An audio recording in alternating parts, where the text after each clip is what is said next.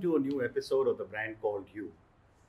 Today we have with us a person who I admire, who I hold in very high esteem, Devin Narang. Devin, welcome to the show. Thank you, Ashutosh. Devin is from Sriram College. He's a scion of the Narang family, founded in 1908. He has had businesses in sugar mills, distilling, brewing, and renewable energy. He was the executive chairman of SAB Miller from 1997 to 2012, and then he decided to form a company in energy, which is called Sindicatum Sustainable Resources. Devin, thank you again. Thank you, Ashutosh. And tell us a little bit about your early family business, because you were one of the biggest distilling companies, and why you decided to exit. Yeah, so Ashutosh, I joined family business right after modern school in 1981, part-time, and then I graduated from Sriram College in 84. I deferred an admission into, at that point on Harvard, and decided to join family business. This was because when I went to see one of the deans in Harvard, he said, his words were, "Son, if you were my son, I would go back and get some more work experience." Okay. And I haven't been able to go back ever since. Okay. But no regrets. Family business was a terrific experience. At a very young age, I was thrown, there was a challenge operating a distilling and a brewing business and sugar mills in East UP. Mm-hmm. In those days, there were no telephone, no communication. So that was really a very good, grounding for me. Standing next to the boilers at 48 degrees centigrade and trying to understand business. And I chose the distilling and brewing side, where my cousin started looking into sugar. Of course, there were similar businesses because we made alcohol from the raw material of sugar mills, which is molasses. Mm-hmm. And I also did a lot of stints by going to Northeast, seeing how consumers drink. That whole experience was fantastic. Okay. But some of this business was too political. And being a family which had established principles and ethics, I decided to exit the distilling and the brewing business in 2002, 2001 and 2. We were bottling for UB, and we were also had a joint venture of South African breweries. Yeah. So one fine day, I spoke to my father and I said to myself, do I want to do unproductive work 90% of the time? And I said no. And I decided to just exit one fine morning. That must have been a very, very difficult decision. Well, it was a very emotional decision because, family which has been in business since 1908. Yeah. My great-grandfather, who was knighted and was really a pioneer in those days to set up a business.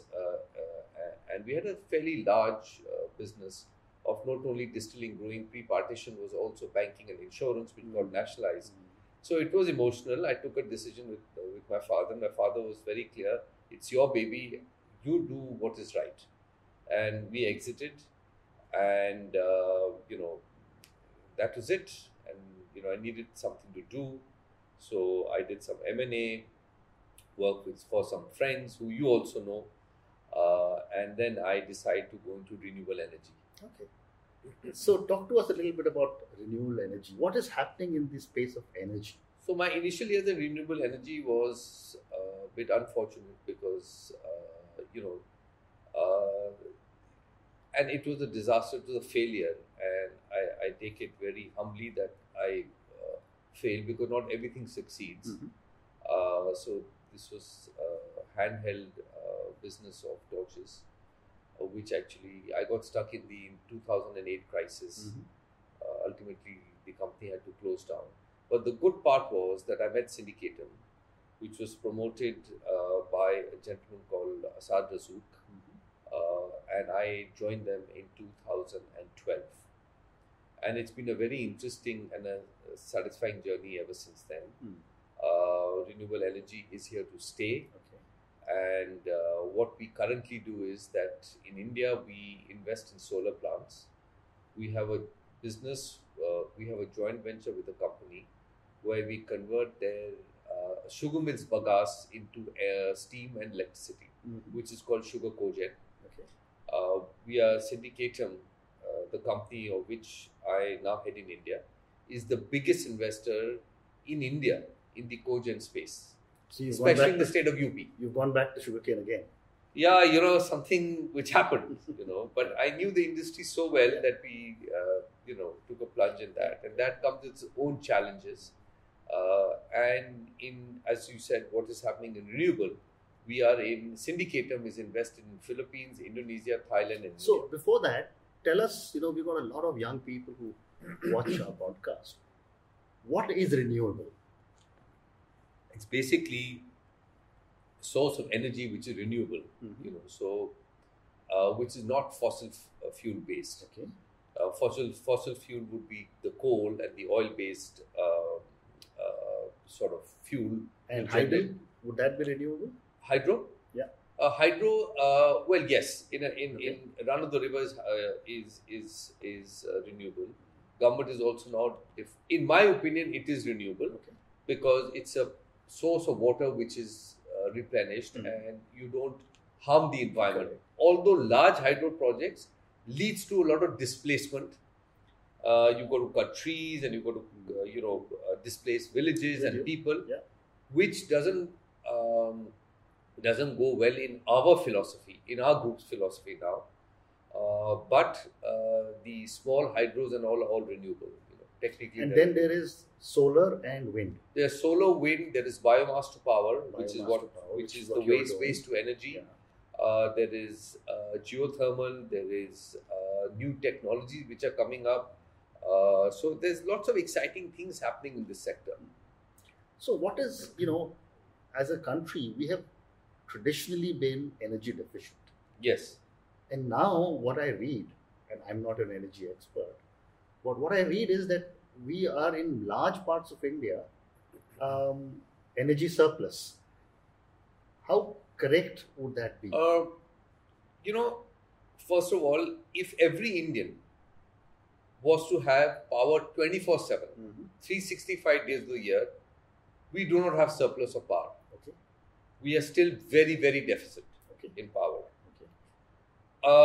Surplus in pockets in certain states, again, if they're able to give the citizens of that particular state power 24/7, 365 days of the year, and they declare surplus, yes, it is surplus. Okay.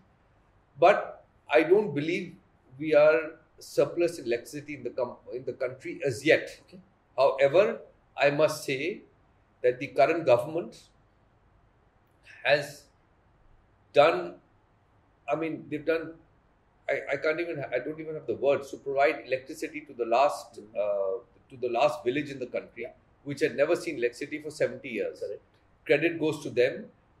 Credit goes to the previous minister, Mr. Piyush Goyal, and obviously credit goes to our Prime Minister, who's done an exceptional job, and the current minister now, Mr. R.K. Singh, making electricity energy available to almost everybody. So when so much energy is being produced in so many new areas, and you think we are reaching a place where we may sooner than later become energy surplus, what will it do to energy prices? So what is energy surplus? Let's try and understand this. Let's look at a small village in any part of the country which never had electricity. Now you give him light and you give him some amount of electricity so the children can study. Correct.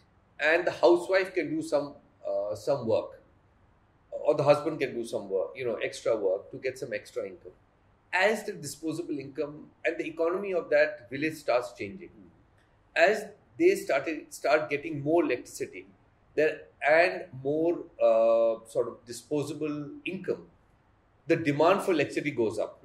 So now they want to buy a television set because they couldn't see television earlier.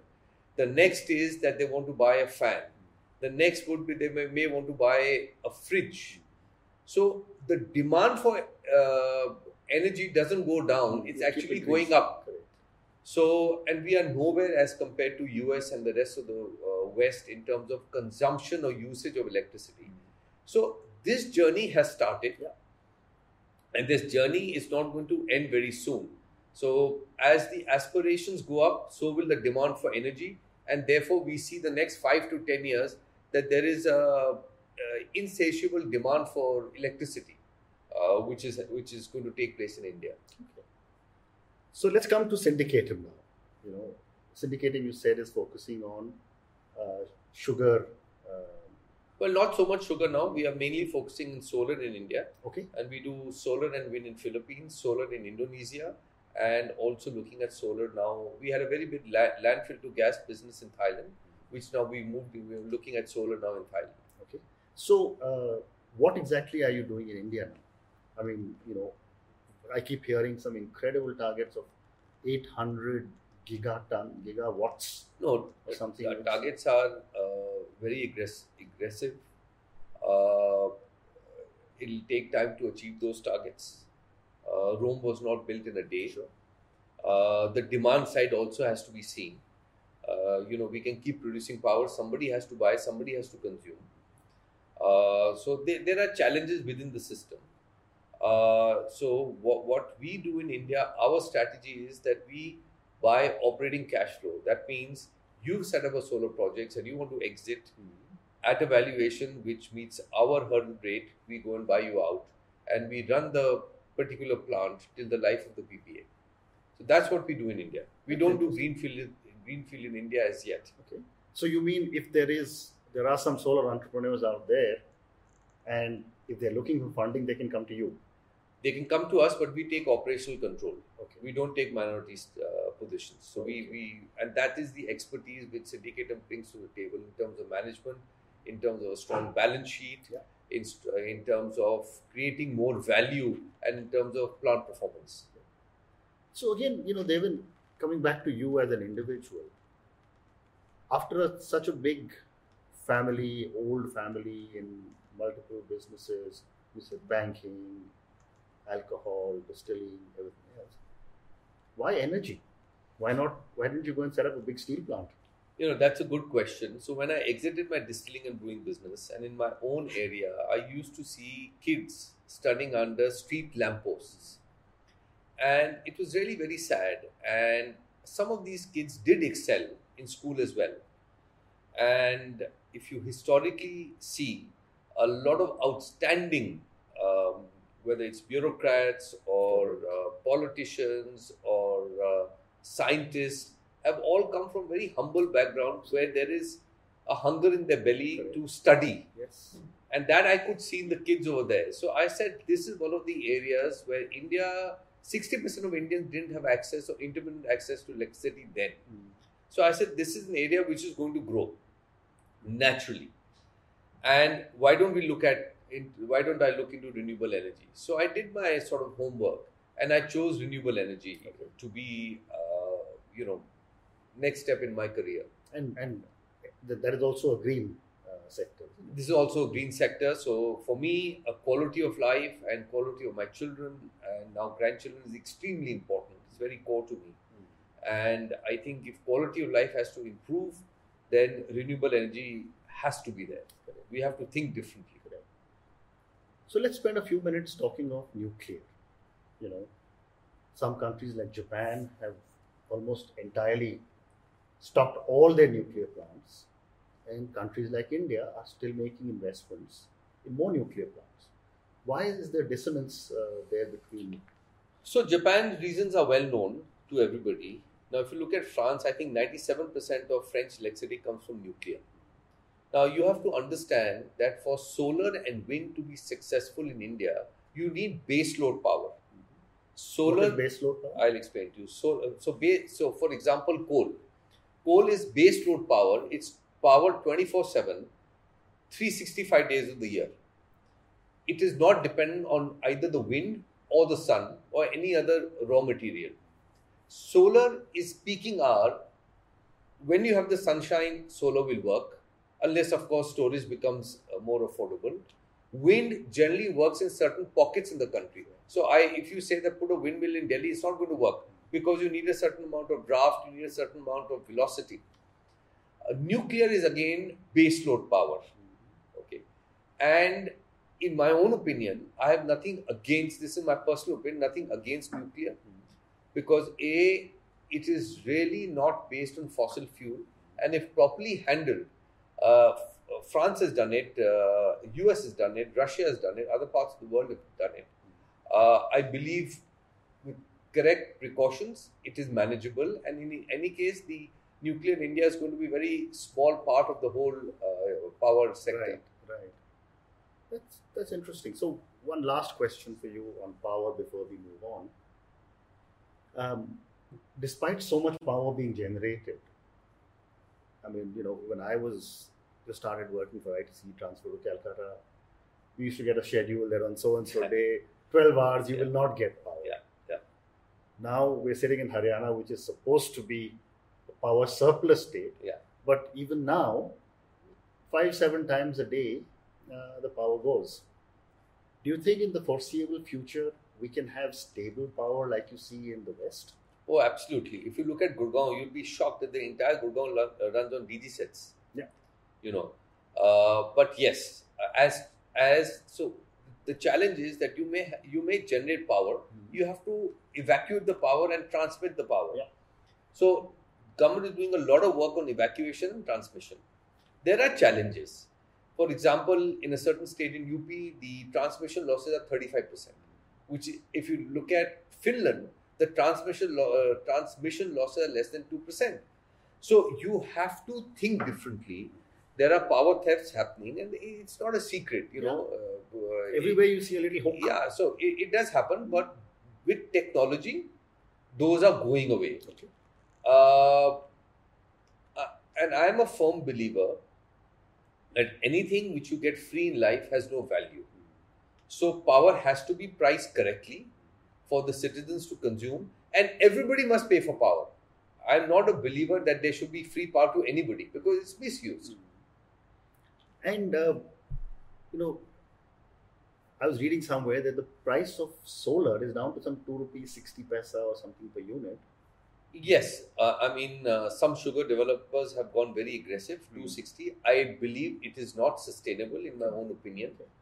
And I think there will be an upward shift in pricing with rupee being depreciated, and we have a safeguard duty on solar modules. So there needs to be a correction. I think, but what has happened is that price has been established, and a mindset around that price has been established. So it's very difficult for policy makers to understand that if there's an increase in price, it doesn't affect them much.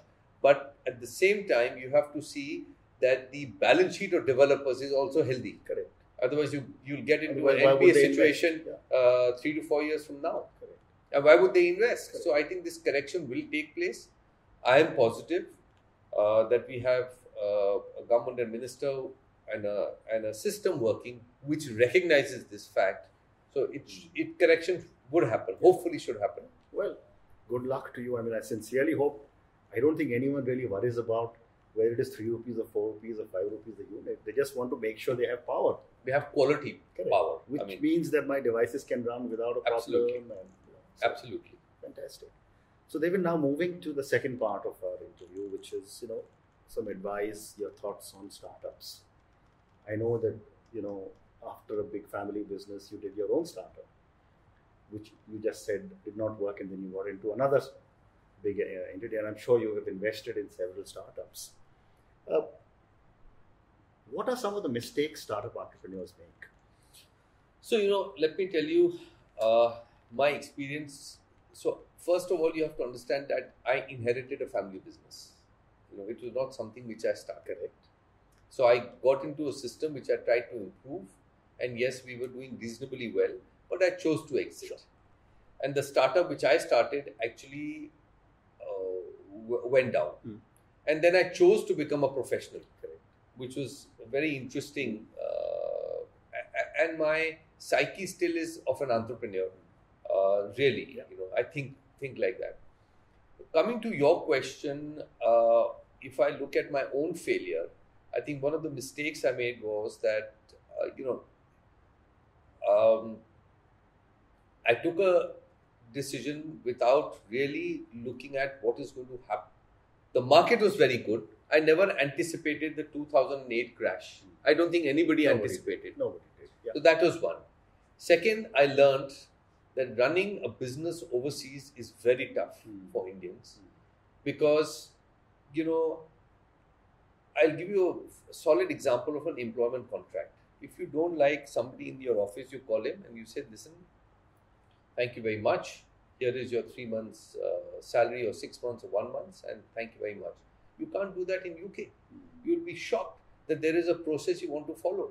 I think they are more socialists in terms of employment contracts, the whole of Scandinavia, Europe, absolutely, than India. So that was a lesson which I learned.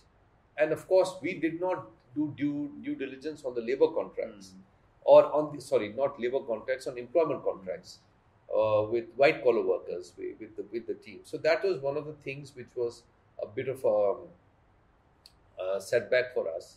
And specifically speaking about entrepreneurs, about startups, I think the important thing in startups is that if you are passionate about something, you will succeed. So you got to follow your passion. That's very important. There is no compromise for hard work. There is no harm, like in a YPO, having a forum-like discussion with like-minded people who can actually guide you to see where you would go wrong. Correct. I think that is very important. Then, of course, I firmly believe that the blessing of your parents is very important when you're starting something new. Absolutely. The support of the ecosystem of your family is very important because initially an entrepreneur has to struggle. He doesn't have the disposable income to actually spend. So he needs to remain focused. And of course, I think you need to be extremely lucky. You have to be the right place at the right time. If that doesn't happen, you will have some great startups which will fail because you just don't have the support, or you're the at the right place at the wrong time, or at the wrong. I mean, these things happen, and you have more experience, Ashutosh, in starting startups and selling it off. So I think there are challenges. The challenges in India for startups, and yes, I have not invested in many startups except I helped my 2 daughters start up ice cream business. Yes. And my son is in cybersecurity, so that is also something which sort of you started. But now they own their own, and they take their own decisions, and they consult me when they need to consult me. So the entrepreneurial blood continues in the family. I think so. Wonderful. So staying again with startups, you and I know so many people who have done startups, and we also know that unfortunately 9 out of 10 startups don't make it. We had this very high-profile case of a startup entrepreneur who took the extreme step because he wasn't able to manage Yes. it. I've also believed that it's very important for startup entrepreneurs to understand the meaning of failure. When you start, it doesn't mean that it's going to become a unicorn or an indicorn. What are your thoughts on really being able to communicate how important failure is and how important it is to understand it? Ashutosh, I think you're the only person who's ever asked me this question. And I had this debate with a friend of mine in London a couple of months ago, Ashwani Mathur, and we had a game of golf, came back, and he asked me a question that, out of 100, what is the success rate? And so I said, I think 40%. He's the first person, and actually success rate is only 30%, 70% is a failure rate. So startups will fail. Sure. You've got to take it in stride. It's like the US. So between US and India, there are 2 entrepreneurial countries. People set up businesses, they fail. But, failure is rewarded in the US and failure is looked on in India. Yes. If you fail, they say, oh, he's failed. Without realizing that what he has gone through and his journey, he's failed. So instead of encouraging him or motivating him, you will say, you will discourage him. But I think the entrepreneurial spirit in an individual should not be killed just because he's failed. Absolutely. I think he needs to be motivated because he's taken a plunge. And gosh, in an environment like India, to do a startup is remarkable. I mean, it's fantastic if you succeed. It's really fantastic. I agree. And we need to be able to celebrate our entrepreneurs Absolutely. rather than say, oh, look at him, he or she failed. Yeah, I mean, I can give you an example. When we were in school, we used to go and have chaat in Sharjah Road or Bengali Market. I mean, those are entrepreneurs. Yeah. But did they have the vision to become a McDonald's? No. Narulla's could have become, in my opinion, the McDonald's of India. Yeah. But for whatever reason, it did not become. So you also have to have the drive and you have to have the vision to see a larger picture and follow your vision. And someone to understand that vision and back you for that vision. The backing is taking place now in India. It did not happen 20 years or 30 years ago because the debt and equity was very scarce. Absolutely. So, I've written an article and I've done one or two interviews on entrepreneurial depression. But that's a subject we will talk about. Okay. Get maybe a group of 2 or 3 people and talk about the big challenge entrepreneurs face. And it's a depression that they go through and nobody really bothers about them. But that's the beauty of our country. I'm talking of India. I mean, we have so many areas you can meditate. You have so much in our culture, in our literature, that getting out of depression is not difficult, provided somebody guides you to that path. And I'm not saying that you our scriptures, there's so much in our scriptures. Absolutely. And that gives you peace of mind and that makes you positive. So I've always learned from my failures and I've always been positive. I don't take a negative attitude to life. That's And if you are positive and you think positively, positive things will happen. If you think negatively, negative things will happen. So Devin, now moving into the last segment of our show, which is direct questions to you. The question that I ask all my guests, because a lot of young people watch our show, what has been your biggest learning from your biggest failure? I mean, I think I answered this question. Become more positive. Just understand it was a phase in life which I had to go through. It's behind me. Move on. Okay. So don't look back. Don't look back. Okay. When was the last time you did something for the first time? Okay. So I'll tell you what. I run a distilling business, but for 55 years of my life, I've never had alcohol. Okay. So last year I decided that, and due to, I was in UK for some time, and I chose to refresh my wine course, which I did for the first time. I did a full day wine course, which I had to actually pass an exam, which I passed, a wine appreciation course in London.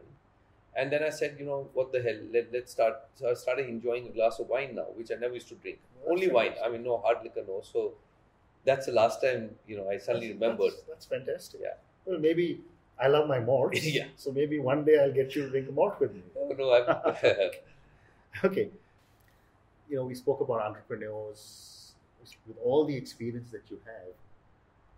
Do you have any advice to young entrepreneurs who are starting off on their journey?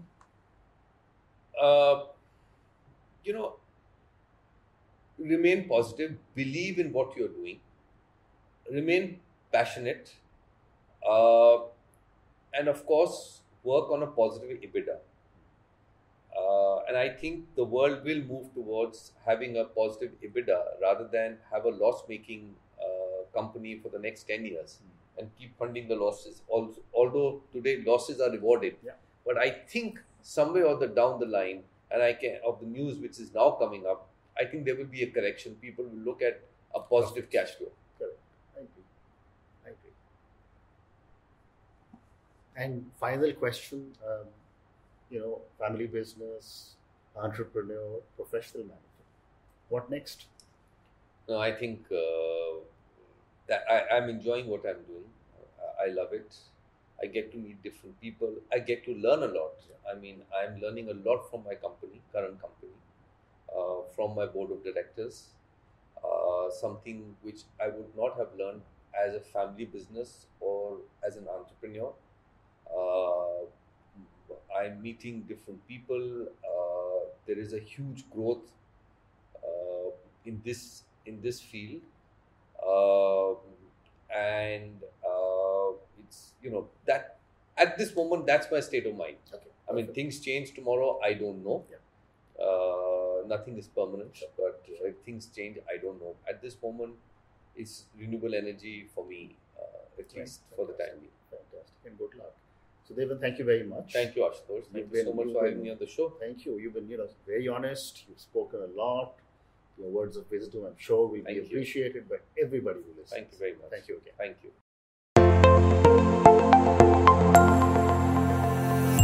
Thank you for listening to the Brand Called You podcast. Be sure to visit tbcy.in to join the conversation, access show notes, and discover fantastic bonus content. You can follow us on YouTube, Twitter, Facebook, and Instagram. Simply search for the Brand Called You. Thank you and see you next week.